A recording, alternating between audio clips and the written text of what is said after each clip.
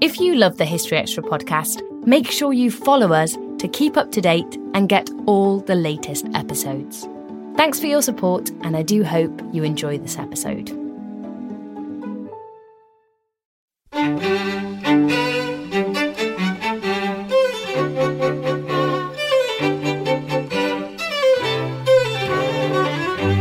Hello and welcome to the History Extra podcast from BBC History Magazine.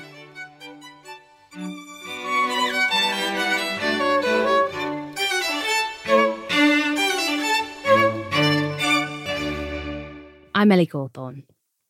On today's episode, we've got another lecture from our History Weekend events last autumn.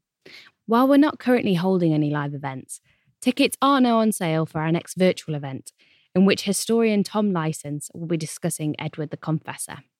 That takes place on Thursday the 20th of August, and you can find out more at historyextra.com/events. But in the talk for today's podcast, the popular historian and medievalist Yanina Ramirez is speaking about medieval Wonder Women. Wow!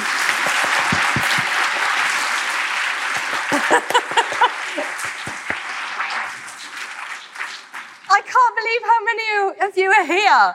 And it's raining and it's windy, and I love you all for coming. Thank you. I'm very excited to be here, very happy to be back in Winchester, and I have customised this talk for you. I have poured blood, sweat and tears into the presentation that you're going to hear today, which is new stuff. As Dave very kindly said, I'm working on a new book, which is slightly killing me, but I'm enjoying every second of it. It's going to be called Femina, and it's going to be a study of lost voices from the medieval past. And what I'm going to try out with you today is some of the things that I think are important about where we're going as historians, where we're going with our discipline of history. Because we are living through times of great change. Startling, scary, it might feel, but the historians in 50 years' time will be writing about the era we're living through as one of huge epochal change. So I've tried to write a book that will take on board all that massive changes that I want to see in terms of the discipline, but I'm looking at it through the focus of people I feel I know and love from the past. I've called this talk Medieval Wonder Women. Yes, Wonder Woman, come on. But the women I'm talking about are truly extraordinary. And what I think I want to sort of ease you in with as we go into the talk is this idea that so many of our modern notions of division are modern, are recent. So I did a series with David Olusoga, Black and British, where we looked at blackness, at racism, but going right back into the medieval period. And what you see is that so many of these divisions actually arose in the last couple of hundred years. They weren't there before. And similarly, in terms of our attitudes towards women, in terms of how we divide out society between the good and the good and the great, and then everyone else. A lot of that came in the 18th, 19th century, and we're still living with that legacy today. We are still under the thumbs of the great men. So that's why I'm being a bit revolutionary and talking Wonder Women. This is me. I think you know me, hopefully. I get very excited about what I do. My levels of enthusiasm are, I think, hard to take sometimes. The curators at the British Museum, when I was making my latest series, Raiders of the Lost Past, were positively exhausted after 3 days of me whooping and squealing at every single thing that came out of a case. But that's me. My poor mum has kept every school report I've ever had since I was 4. And in every single one, the word enthusiastic comes up. And by the time I was about 10, she was starting to dislike the word enthusiastic. But this is how I live and breathe my subject. I am an interdisciplinary cultural historian because when I fell in love with history and I went on to do history A-level, my intention was to be a historian and study history at university. But what I found was the more I studied it within a school environment, the more I studied it within a university, the passion was slipping out of it for me. I was being told to read very dense data, documents. I was being told that dates and individuals and battles are the things that matter. What I always wanted to get to was that the idea that human beings, people like us, walked before us. And what did they touch? What did they see? What did they encounter? What was the world like around them? So that's the way I've always approached my love of the past. When I touch these objects, I'm touching something that lay in the ground for 1,400 years, and my hand is where their hands were. I get that most strongly when I read manuscripts, medieval manuscripts. As I turn the page, I know the hand of someone 1,000 years turned that same corner. And it is a strange and moving experience. I do enjoy my job. I like to get really close to the experience. This didn't make it into the programme, sadly, and I had so many messages going, "Oh my God, Dr. Ramirez, how did you resist the urge to not put on the Sutton Hoo helmet?" Well, I did put it on. It's just we didn't show me putting it on. I also danced a 70s disco move in it. But again, it's part of getting close to the past. And in that series, which I absolutely felt honoured to make, the programme I think that really affected me the most was the one on the Lion Man. Because when I make a programme, I tend to research very, very heavily before I go out to film. And I immerse myself in everything I can get my hands on. And I knew that this was going to be the oldest pieces that I'd been encountering, because, of course, the Lion Man, now dated to 40,000 years ago. 40,000! And I don't think I really took on board how much of a stretch it was for my historical imagination to go back 40,000 years until I got there, until I stood in these caves, at these portals, these liminal spaces that seem to connect the earthly with something else, something that we can't really get to. But when I was in that space, there were the oldest musical instruments found in those same caves, pipes and flutes made out of bone, out of ivory, out of bird feathers. And this idea, we had a fire burning in one of the most powerful of these German caves. And the fire was burning, the smoke was going, drums were beating, there was rhythm, there was sound. There was this weird sort of sense that that's what the original setting of an object like the Lion Man could have been. And I had the honour of spending the day with Wolf, this wonderful reconstruction artist, who'd made a copy of the Lion Man using the original tools and using, instead of a mammoth's tusk, a bit tricky to get on eBay nowadays, some responsibly sourced ivory, and he applied all the same techniques by looking at the original to make this, and it is incredibly faithful to the original.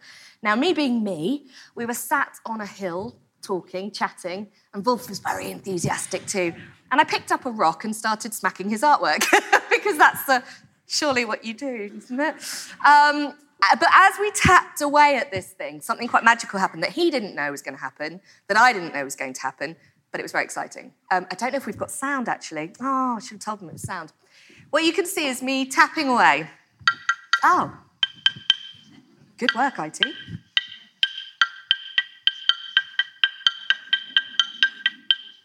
Fantastic. That's amazing. I think that's amazing. I just said it.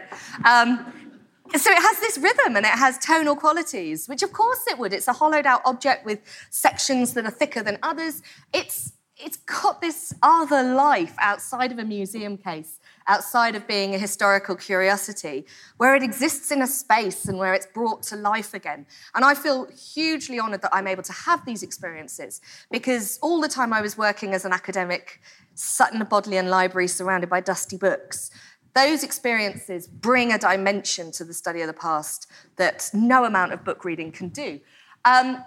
I've thought long and hard about the sort of historian I want to be and the sort of evidence I use. So some of you might know that I run the art history courses at Oxford University. I am, on paper, an art historian because I'm quite stimulated by visual materials, by artefacts.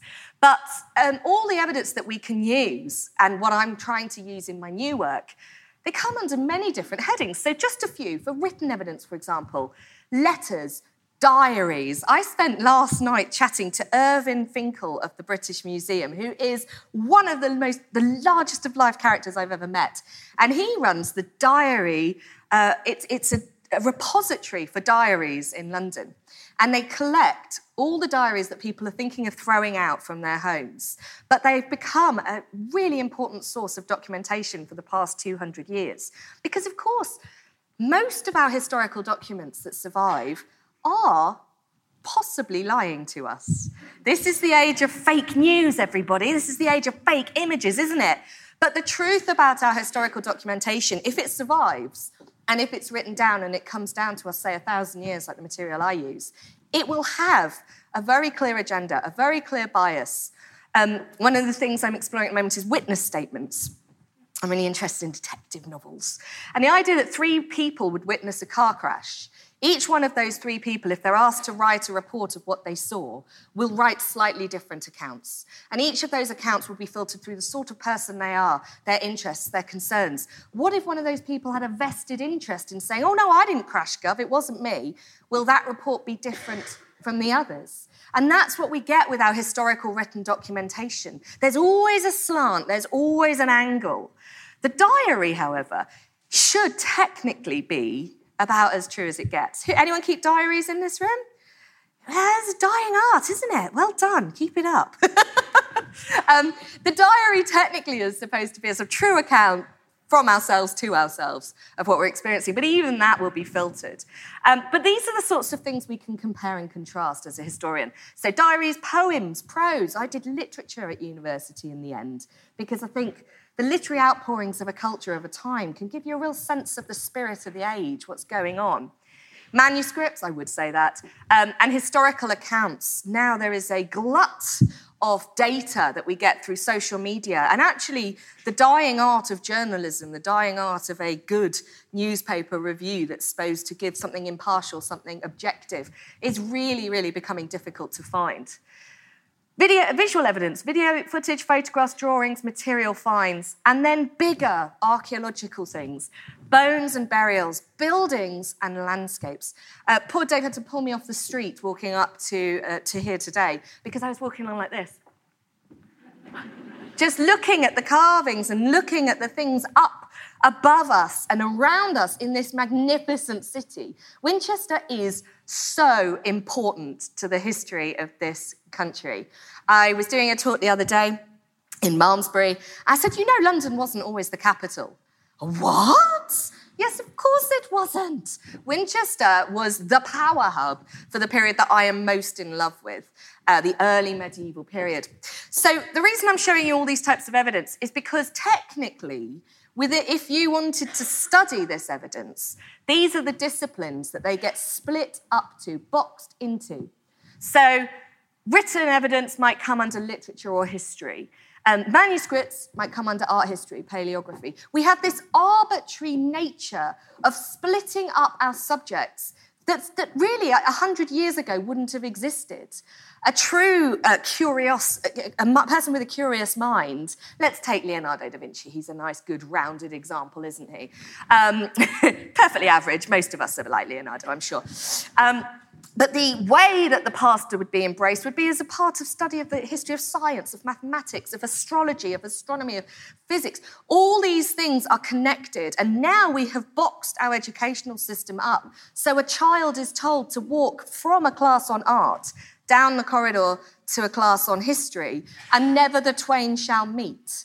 So thank you very much, my love. I have an 8 and a 10-year-old. I have a vested interest in this. So it is about rebuilding our discipline. It's about reassessing how we look at our information and our evidence. And I want to blow this apart and use all this evidence, because when it comes to my period 1,000 years ago, it is hard to get the documentation that you want. If I was studying something that happened 100 years ago, I would be exhausted just reading copies of the Times reports on it, but not when you go back into the early medieval period. So this cross-disciplinary cultural approach is important. It also allows us to write people back into history who've been excluded. Now, this is always a kind of dividing one in the room. I'm not a big fan of Thomas Carlyle. I'm not. Another round of applause. I am doing well today.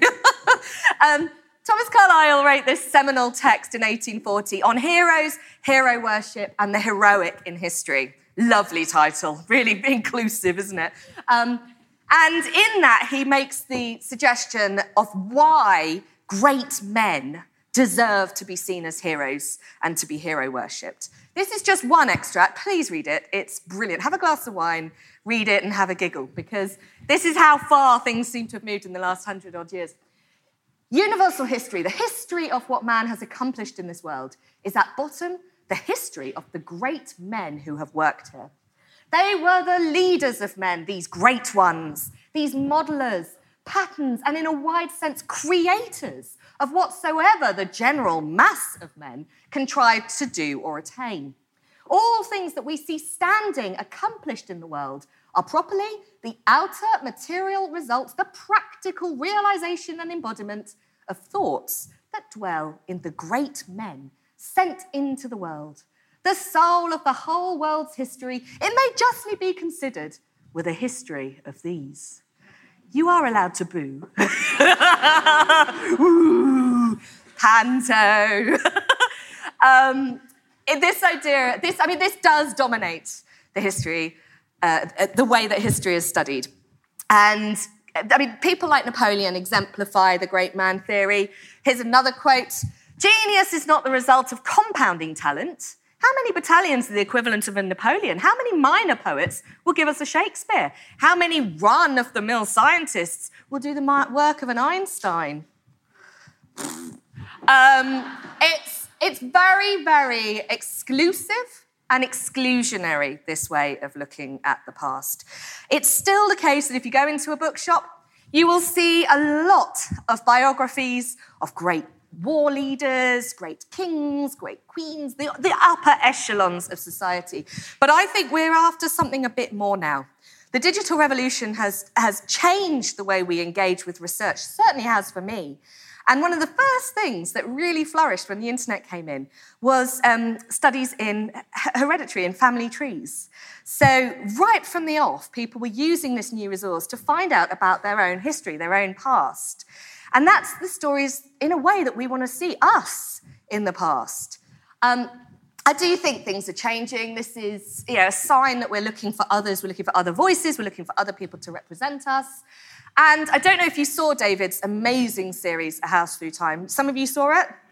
This, for me, is the future of history TV. It was social history. It was saying, this is a building that has existed for a few hundred years, and in its walls, human stories have played out. And we can get to them. We can research the archives. We can find the documents that bring these people to life. So I think we're looking at a new form of the discipline, which is interdisciplinary, and which is looking for other voices, looking for lost voices. And my little contribution to this revolution is to use the biggest prism of the population who've been excluded from history, 50% of it, women, as a lens to see if we can apply these new techniques and if it's worthwhile. Now, many women have featured very, very heavily in the studies of the past. Here are some of the big hitters. Elizabeth I, Anne Boleyn, of course. She was the one that got me into history in the first place. Queen Victoria and Joan of Arc. All of these women have been well documented, well researched, and I think they do shine a path forward for others. But they are still exceptions to the rule, aren't they? They are all, apart from Joan, they're royal. They are the rich and the wealthy and the separate. But I wanted to start with someone who was very powerful and then work our way back and see if through these other women who are lesser known, we can get to a deeper understanding of the early medieval period. So this is my heroine for the first part. God, I mustn't run out of time. This is my heroine for the first part of this talk, Athelflaed. Lady, yay to Athelflaed. Woo! She's finally being recognised. It's only taken 1,100 years. Yeah! It was her anniversary last year, and I was heavily involved because I'm involved with Gloucester History Festival, and in Gloucester, she is the most important woman ever. But she's incredible, and the more I've discovered about her, the more fueled up I feel about finding truth in history. Because one of the darkest things about Athelflaed's story is how she was deliberately written out of history. So her brother eventually succeeds her, Edward, and he and his court are responsible for that most seminal of documents, the Anglo-Saxon Chronicle.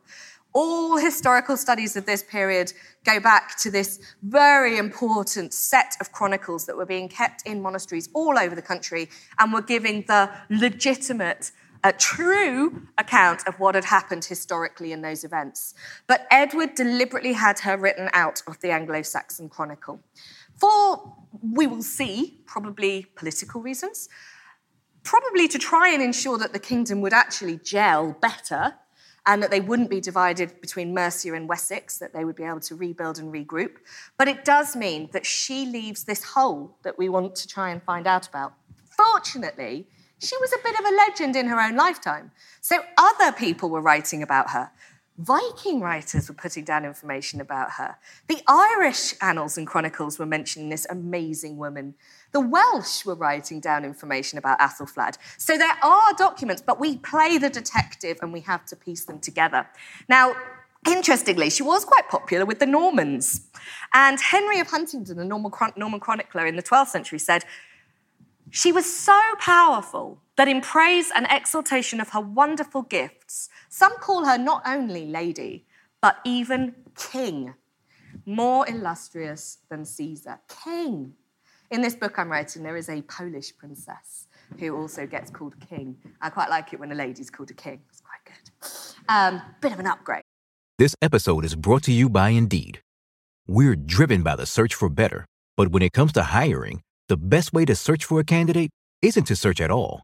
Don't search, match with Indeed. Use Indeed for scheduling, screening, and messaging so you can connect with candidates faster. And listeners of this show will get a $75 sponsored job credit to get your jobs more visibility at Indeed.com/HistoryExtra. Just go to Indeed.com/HistoryExtra right now and support our show by saying you heard about Indeed on this podcast. Terms and conditions apply.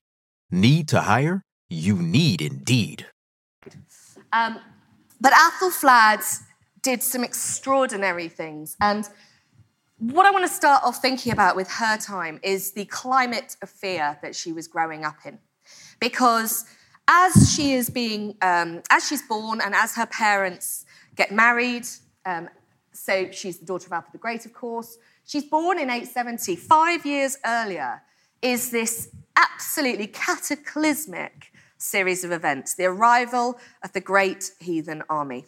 Now, many of you, and if you have bought my books, which are available in the shop, and I will be signing after the event, in those books, I do a lot of work to try and rehabilitate the reputation of the Vikings. Look at that, I hate that gesture, but the Vikings.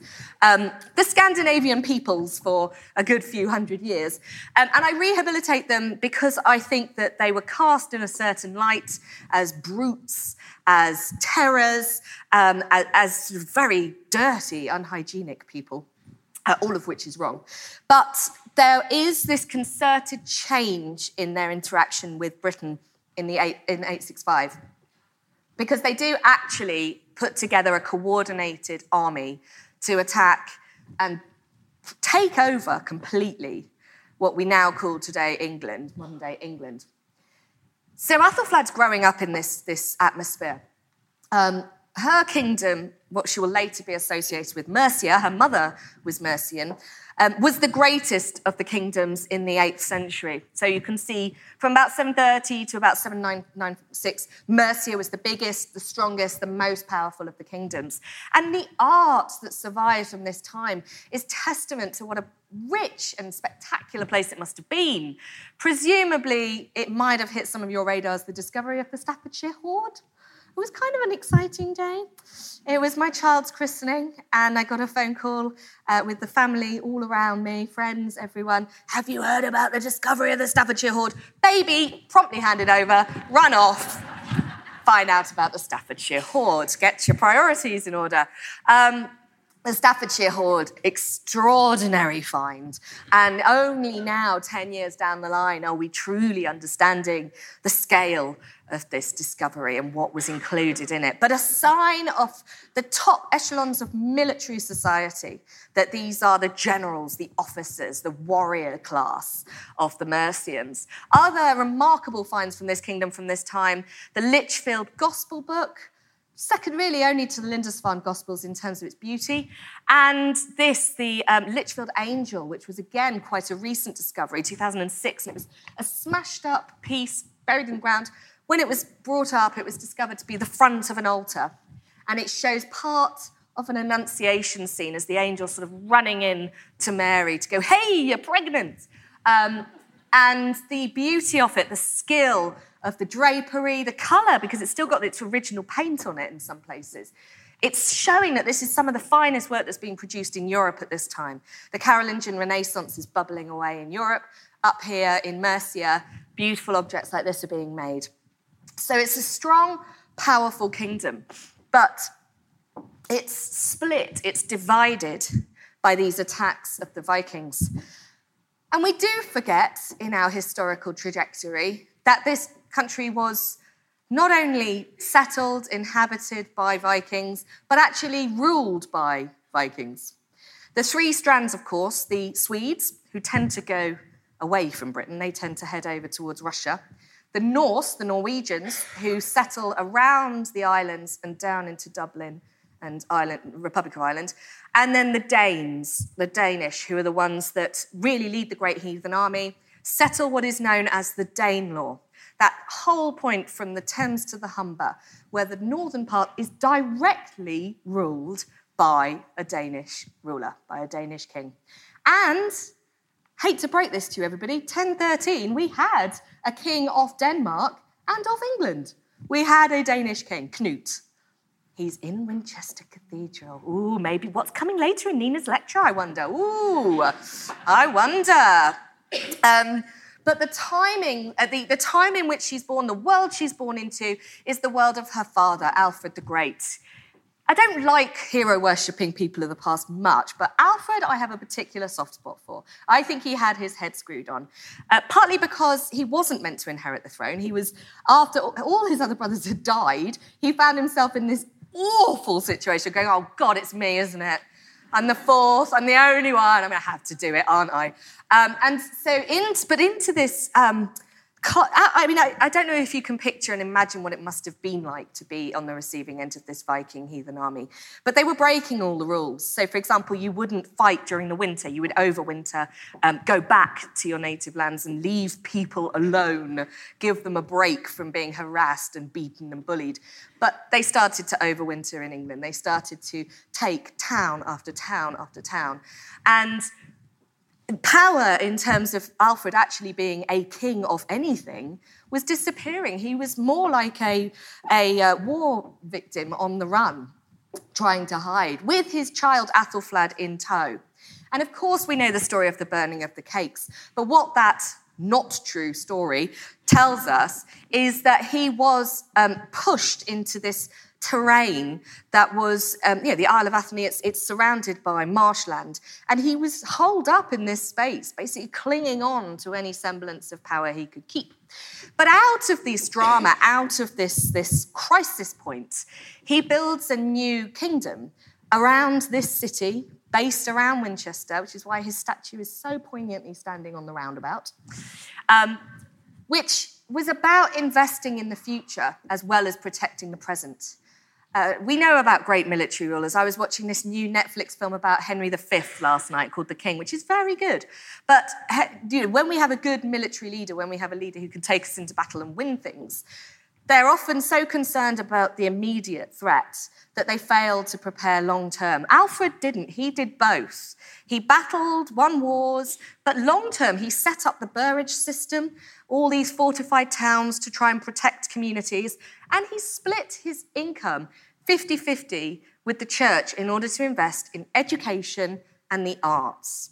I have said this before, I will say it again. Many of our modern politicians could benefit from this 50-50 split. I'm happy to advise. It's it's important that he leaves this legacy of education. He reinvests in the church because that is the seat of learning. That is where all of the writing is taking place, all of the cataloguing, all of the future of his period will be documented. So very famously, these two objects survive in Oxford, this one in the Ashmolean, this one in the Bodleian. I want to bring them together. It's only one road between them, but they originally would have accompanied one another. And what you see here is an extraordinary document, a document written by the King of England. Now, most actual texts that we can attribute to a king come much, much later. Really, it's with Henry VIII that we start to get the king writing in his own voice and writing his own documents. Alfred did it right back 1,200 years ago, and he translated a book called Gregory the Great's Pastoral Care. And this is a passage from his opening. This is like his author's intro, if you like. He says, "Then when I remembered how knowledge of Latin had formerly decayed throughout England, and yet many knew how to read the English writing, then I began, among other various and manifold cares of this kingdom," he did have various and manifold cares, I will give him that, "to translate into English the book that is called in Latin Pastoralis, and in English Shepherd Book, sometimes word for word, sometimes sense for sense, just as I had learnt it from Plegman, my archbishop, from Asser, my bishop, Grimold, my mass priest, and John, my mass priest." And he goes on to say how he worked hard at translating this book, which was written in Latin, into the vernacular. We forget that the language we speak to each other, our vernacular English, was a separate language to the language of the church, which was Latin, and of course later on the language of the court, which would be French. But English, to actually speak your common tongue and to translate religious books into the common tongue, we don't see things like that happening again until the Reformation. It's huge and important. And he did it to try and save, really, the future of the English people who could not read Latin anymore. So he translates this work, but he also sends out these artworks, these astles. This is the Alfred Jewel. Beautiful. Who's seen it? You are good. Well done. Anyone who hasn't, that's your homework. It's a stunning piece. It's a big piece of rock crystal with enameling on the back, and you can see this image of sight, the sense of sight, which is both seeing with your eyes, but also insight, wisdom. So the cornucopia is holding a sort of overflowing with wisdom. And really, we didn't know what this object was, and we didn't know what an astle was, because in the end he says, I send the book out with the astle. And what it seems is this astle was a handle for a pointer, and the pointer would have been used to read the texts. I borrowed this from Tom Holland, who I understand is here this morning. Tom Holland's written a wonderful book on Athelflaed, and this is one of his illustrations from the book. Here's the Alfred Jewel. And here is Athelflaed and her brother. Now, I don't really think it happened a bit like this. I think the Alfred Jewel was possibly not necessarily used by their teacher, but it gives us a sense of the court in which Athelflaed's being brought up. Her father educated her and her brother alongside each other, so they received an identical education. This is something we're still struggling with, even up until the last 100 years, that women were deprived an equal education. If they're deprived an equal education from Dot, how can they achieve the same things as their male contemporaries later in life? Well, Athelflaed got it from the beginning. She achieved loads of things. This is great because I borrowed these images from a new Key Stage 2 book on Athelflaed. So she is now in the national curriculum. Yay! Go Athelflaed! Woo! So she is now going to be studied by people, which is great. But some remarkable things that happened through her life. So she's born 870. Really, it's going crazy in the following decade with Viking partitioning, Viking conquests. She gets married around the age of 15 to this much older nobleman of Mercia, Athelred. At first, it seems like your typical diplomatic marriage. Marry off a young girl to a powerful military older man, and that cements diplomatic links. That's how it seems. But what transpires from reading the charters that come out of their court in Mercia in the following years is right from the off, Athelflaed is absolutely determined to play a central role in the governance of her kingdom. So she starts signing off charters without her husband. she starts making military decisions without her husband. And as he gets older and more infirm, he passes over all his responsibility to his wife. He's very, very happy for her to rule in his stead. We see, as it goes up to 902, Athelred becomes ill in 902, so Athelflaed increasingly becomes in charge of Mercia. And then he dies in 911, and from that point, there's a very critical moment. In the Kingdom of Mercia, there's two things that were dodgy. The word queen was considered to be unapplicable, unusable, because a few generations earlier, there had been a queen of Mercia, wife of the king, and she had accidentally poisoned her husband. Accidentally. Having taken all of his wealth and given it to all her favourites. So they didn't like the word queen. Instead, Athelflaed is Lady of the Mercians. The other thing that's important, though, is in Mercia, there were still traditions where women could rule in a much more powerful way than they could here in Winchester, here in Wessex. So Athelflaed sort of had it going for her on that front. And when her husband dies, it should have really been put up to the nobles to elect the next strong man to lead the army, the next strong person that can be the military ruler of Mercia. But no, every nobleman, every member of the Witan asked for Athelflaed to rule them as Lady of the Mercians. So this is a conscious election, a conscious decision to keep this woman on as ruler of the kingdom. I think that's important. She does remarkable things in the wake of some pretty horrible things. So this is an image of the Danelaw. You can see around this point, at around sort of 860, this lowermost part are connected. Athelflaed is running Mercia, and Wessex is being ruled by her brother, Edward. This whole area in pink is the Danish territory, the Danelaw. And you have a smaller outpost of English resistance up in Northumbria. This is an incredible kind of division of the country along very dangerous lines.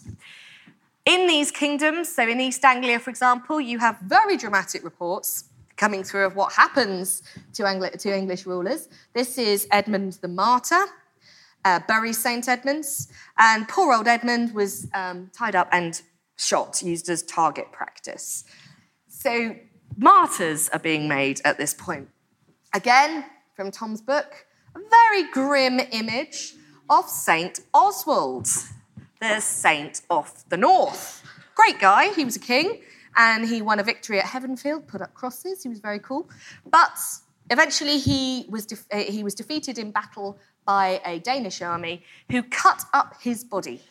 Torso ends up in Lindsey, arms end up one in two other places, and his head now resides in Cuthbert's coffin in Durham, but it's also apparently here in Germany. This is also Oswald's head. There are also two other Oswald's heads. So he was a four-headed king, it seems.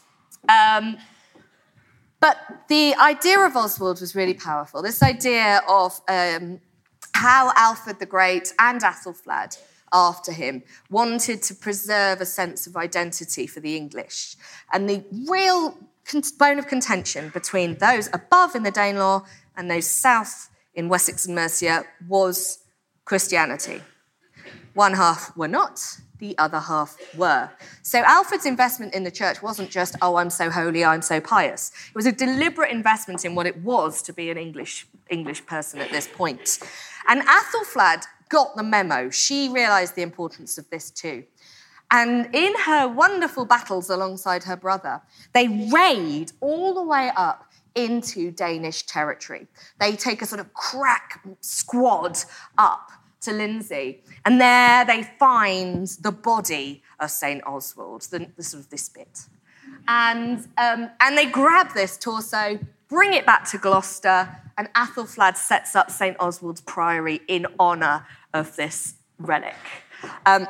So she's harnessing this power of her father.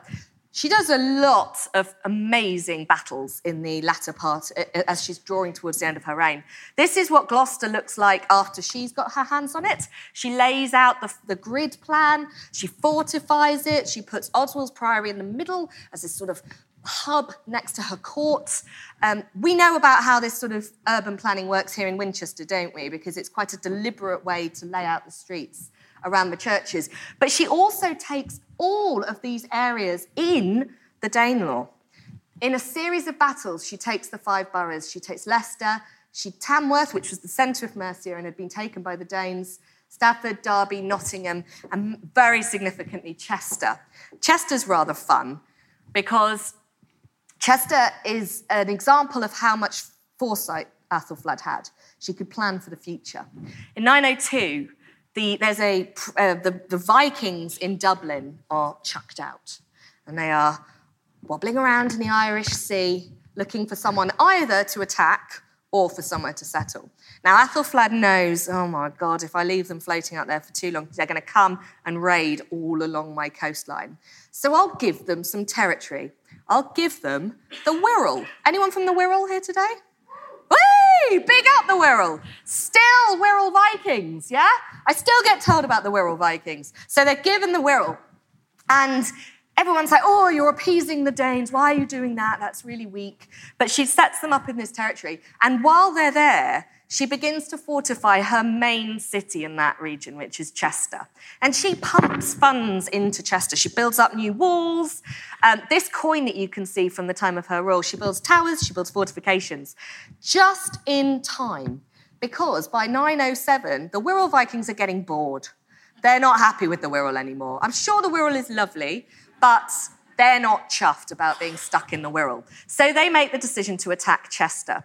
And she has just finished the fortifications. So they attack, and in the process of attacking the walls, they throw everything at them. They throw hot oil and beehives. If you ever want to get rid of an invader to your property, forget about guns, it's beehives. Throw a beehive at them, because apparently it works brilliantly. The Wirral Vikings fled. Chester was intact. Athelflaed had saved the city and saved the future of that region by creating a powerhouse in Chester. Well done, Athelflaed. God, I am going to run out of time.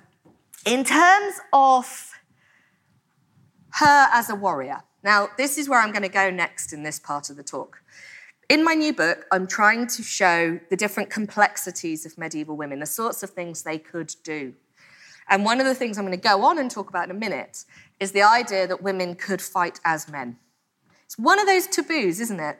It's still the same in sport as well. You know, women can do everything men can do up to a point at which it becomes one of physical strength. And at that point, sorry, ladies, you're out. It's the men's business. But in terms of Athelflaed, there are varying reports of whether she actually fought. Now, I'd like to also get you to think at this stage about what it means to be a warrior or a soldier. Many soldiers, officers in particular, the high ranks of the military, will not be going into the muddy banks of a battlefield and doing all the physical grunt work. They would be coordinating, they would be organising the troops, they would be making strategy, planning. And when it comes to Athelflaed, it seems to be one of two pools of thought. Either she was a shield maiden, ripped skirts, bare chest, running out into the battlefield, or she had no involvement with military activities whatsoever. I think there is somewhere in the middle of these two, which Athelflaed clearly inhabited. Because there are reports that come through of this very important Battle of Tettenhall, in August 2010. It's a direct retaliation from the fact that Athelflaed went and got Oswald's body from Lindsay.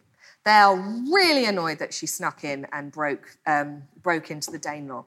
So they have this battle potently at a field called Woden's Field. Wolverhampton now, slightly less attractive name, I think. And in this battle, the reports, not from the Anglo-Saxon Chronicle, but from the Viking sources, say that 3 kings were killed, 3 Viking kings were killed on that day. Eowils, Halfdan, and Ingvar. They were the Norse kings of Northumbria, Viking rulers in Northumbria. And the account goes that Athelflaed walked off the battlefield holding the 3 swords of the 3 kings as a sign of her victory. Some people have dismissed this text outright. I think what it's showing is Athelflaed was there throughout the campaigns of her army. We know that her and her brother were responsible for the 2 halves of the army, the Mercians and the Wessex parts of the army. And she was a leader. She was guiding them in battle. And yet, we don't like to think about women in this position. But I would suggest that women have been doing these sorts of roles in battle from forever. And this is one of my sources of evidence. It's a photograph. I took it the other night. There was a bit of a storm brewing. Happened to get some good angle. It's the Valkyries riding over the skies, accompanied by flashes of lightning. And the Valkyries, you will know from Norse studies, which I'm sure you are all wonderful at, they are those women who collect the souls from the battlefield to take them either to Odin in Valhalla or to Freya. And they are going to take these best of the warriors, the ones who have fallen with the most glory. And they are terrifying. The accounts of these women are terrifying. We know her, maybe, some of you, if you watch the Vikings television show, Lagertha. A little bit of, I think, artistic license in that TV show, but nonetheless, some good insights into the Viking world. But Lagertha, we also know, existed. Lagertha was a real person. We have this text by Saxo Grammaticus, writing in the 10th century about the Danes. And he tells us about Lagertha. He says, Lagertha, a skilled Amazon, who though a maiden had the courage of a man and fought in front amongst the bravest with her hair loose over her shoulders, all marvelled at her matchless deeds, for her locks flying down her back betrayed that she was a woman. A woman. And this idea of a fighting woman, I've only got 5 minutes left. You're joking. Right. Okay. Damn it. Just warming up. Last year, there was this remarkable find, which has had a number of repercussions. It was work done in the University of Stockholm, and it was a DNA analysis on a piece of bone and a piece of tooth. And what the analysis was being done on was a burial that had been found in 1886 in Birka in Sweden, declared one of the finest warrior burials ever discovered in the Viking world. You can see it here. This is the grave, Birka warrior grave. An individual that was originally enthroned and has sort of slumped over. A sword, an axe, stirrups, an entire set of armour, 2 sacrificial horses, 1 a stallion, 1 a mare, and bizarrely a gaming board with a full set of pieces on the chest of the individual. Seen to be incredibly high status. This is your officer's grave. This is, your Nelson's tomb, and this is what they thought it would have looked like. Very, very elaborate burial there. The DNA analysis on the bones, conducted over 100 years later, showed that, in fact, this male warrior in this incredible grave was a woman. And now it is known as the Birka warrior woman grave. Now, this has been hugely controversial.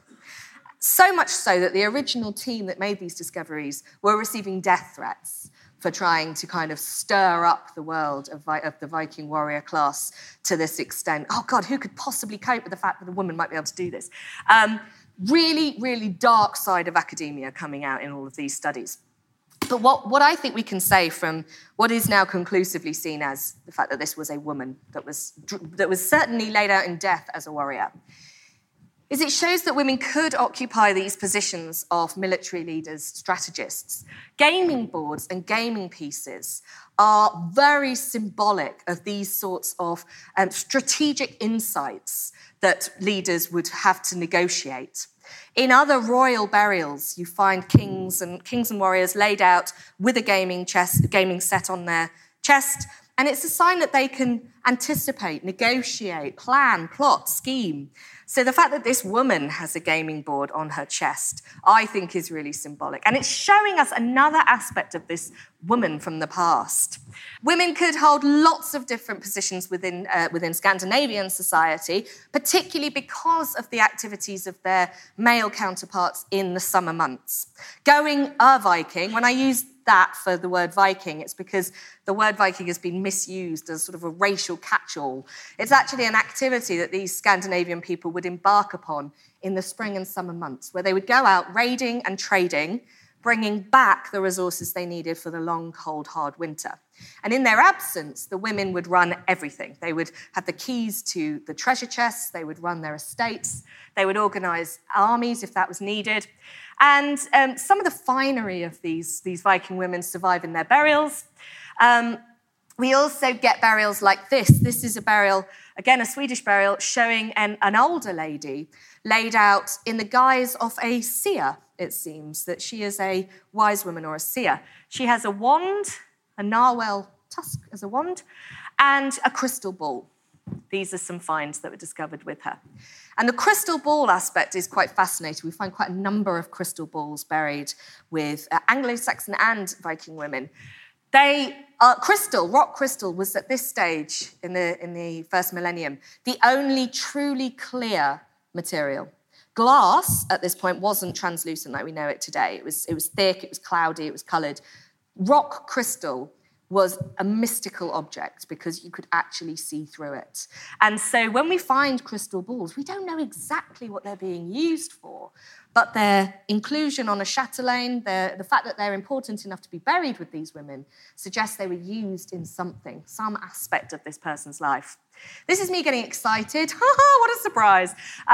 In Gloucester Museum, because Gloucester, a bit like Jorvik, not quite to the same extent, but Gloucester has a waterlogged section, which has left archaeologists a beautiful document of perishables that otherwise wouldn't have survived. So I saw a shoe, an early medieval shoe, and I saw some early medieval hair. That's me really kind of getting up close and personal to those who have gone before. But I also saw Athelflad's tomb cover, and this is all that remains that we know of her burial. She is somewhere underneath St. Oswald's Priory in Gloucester. And why? I don't know how anyone in Gloucester sleeps with that knowledge. I would be out with a shovel from morning till night, every day, until I found her. I just don't know how they can sleep at night. But she is there, and more is still to be discovered. Her legacy, of course, is her nephew, Athelstan, the first king of all Britain. That's what he's called, Rex Totius Britanniae. And Michael Wood has said, without Athelflad, England might never have happened. This is an illustration from my second book, available to buy in the shop, which I will sign, where Athelflad plays a major role in my fictional world that I've created. Because I think what happens as a historian, or what I've found has happened to me as a historian, is I feel so invested in these people through the contact I've had with them, through the artifacts that are associated with them, that being able to write them into a fictional world that I can imagine in my mind feels like the only outpouring that I have left to express this sort of enthusiasm. I finished on the word enthusiasm. Is that all right? Right. There we go. A couple of medieval Wonder Women.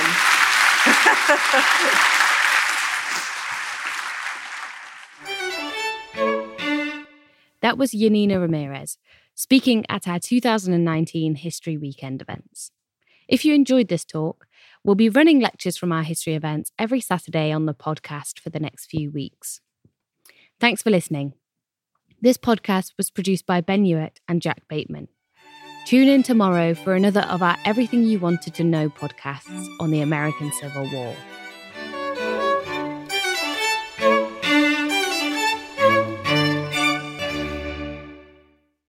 A collision between a Chinese jet and an American spy plane. He came and rammed into our left wing. With relations increasingly strained, what are the chances of things spinning out of control? The Western world was asleep. I'm Gordon Carrera. I'll be exploring the friction in this most important of relationships and asking, has the West taken its eye off the ball? You cannot ignore China. From BBC Radio 4, this is Shadow War, China and the West. Listen wherever you get your podcasts.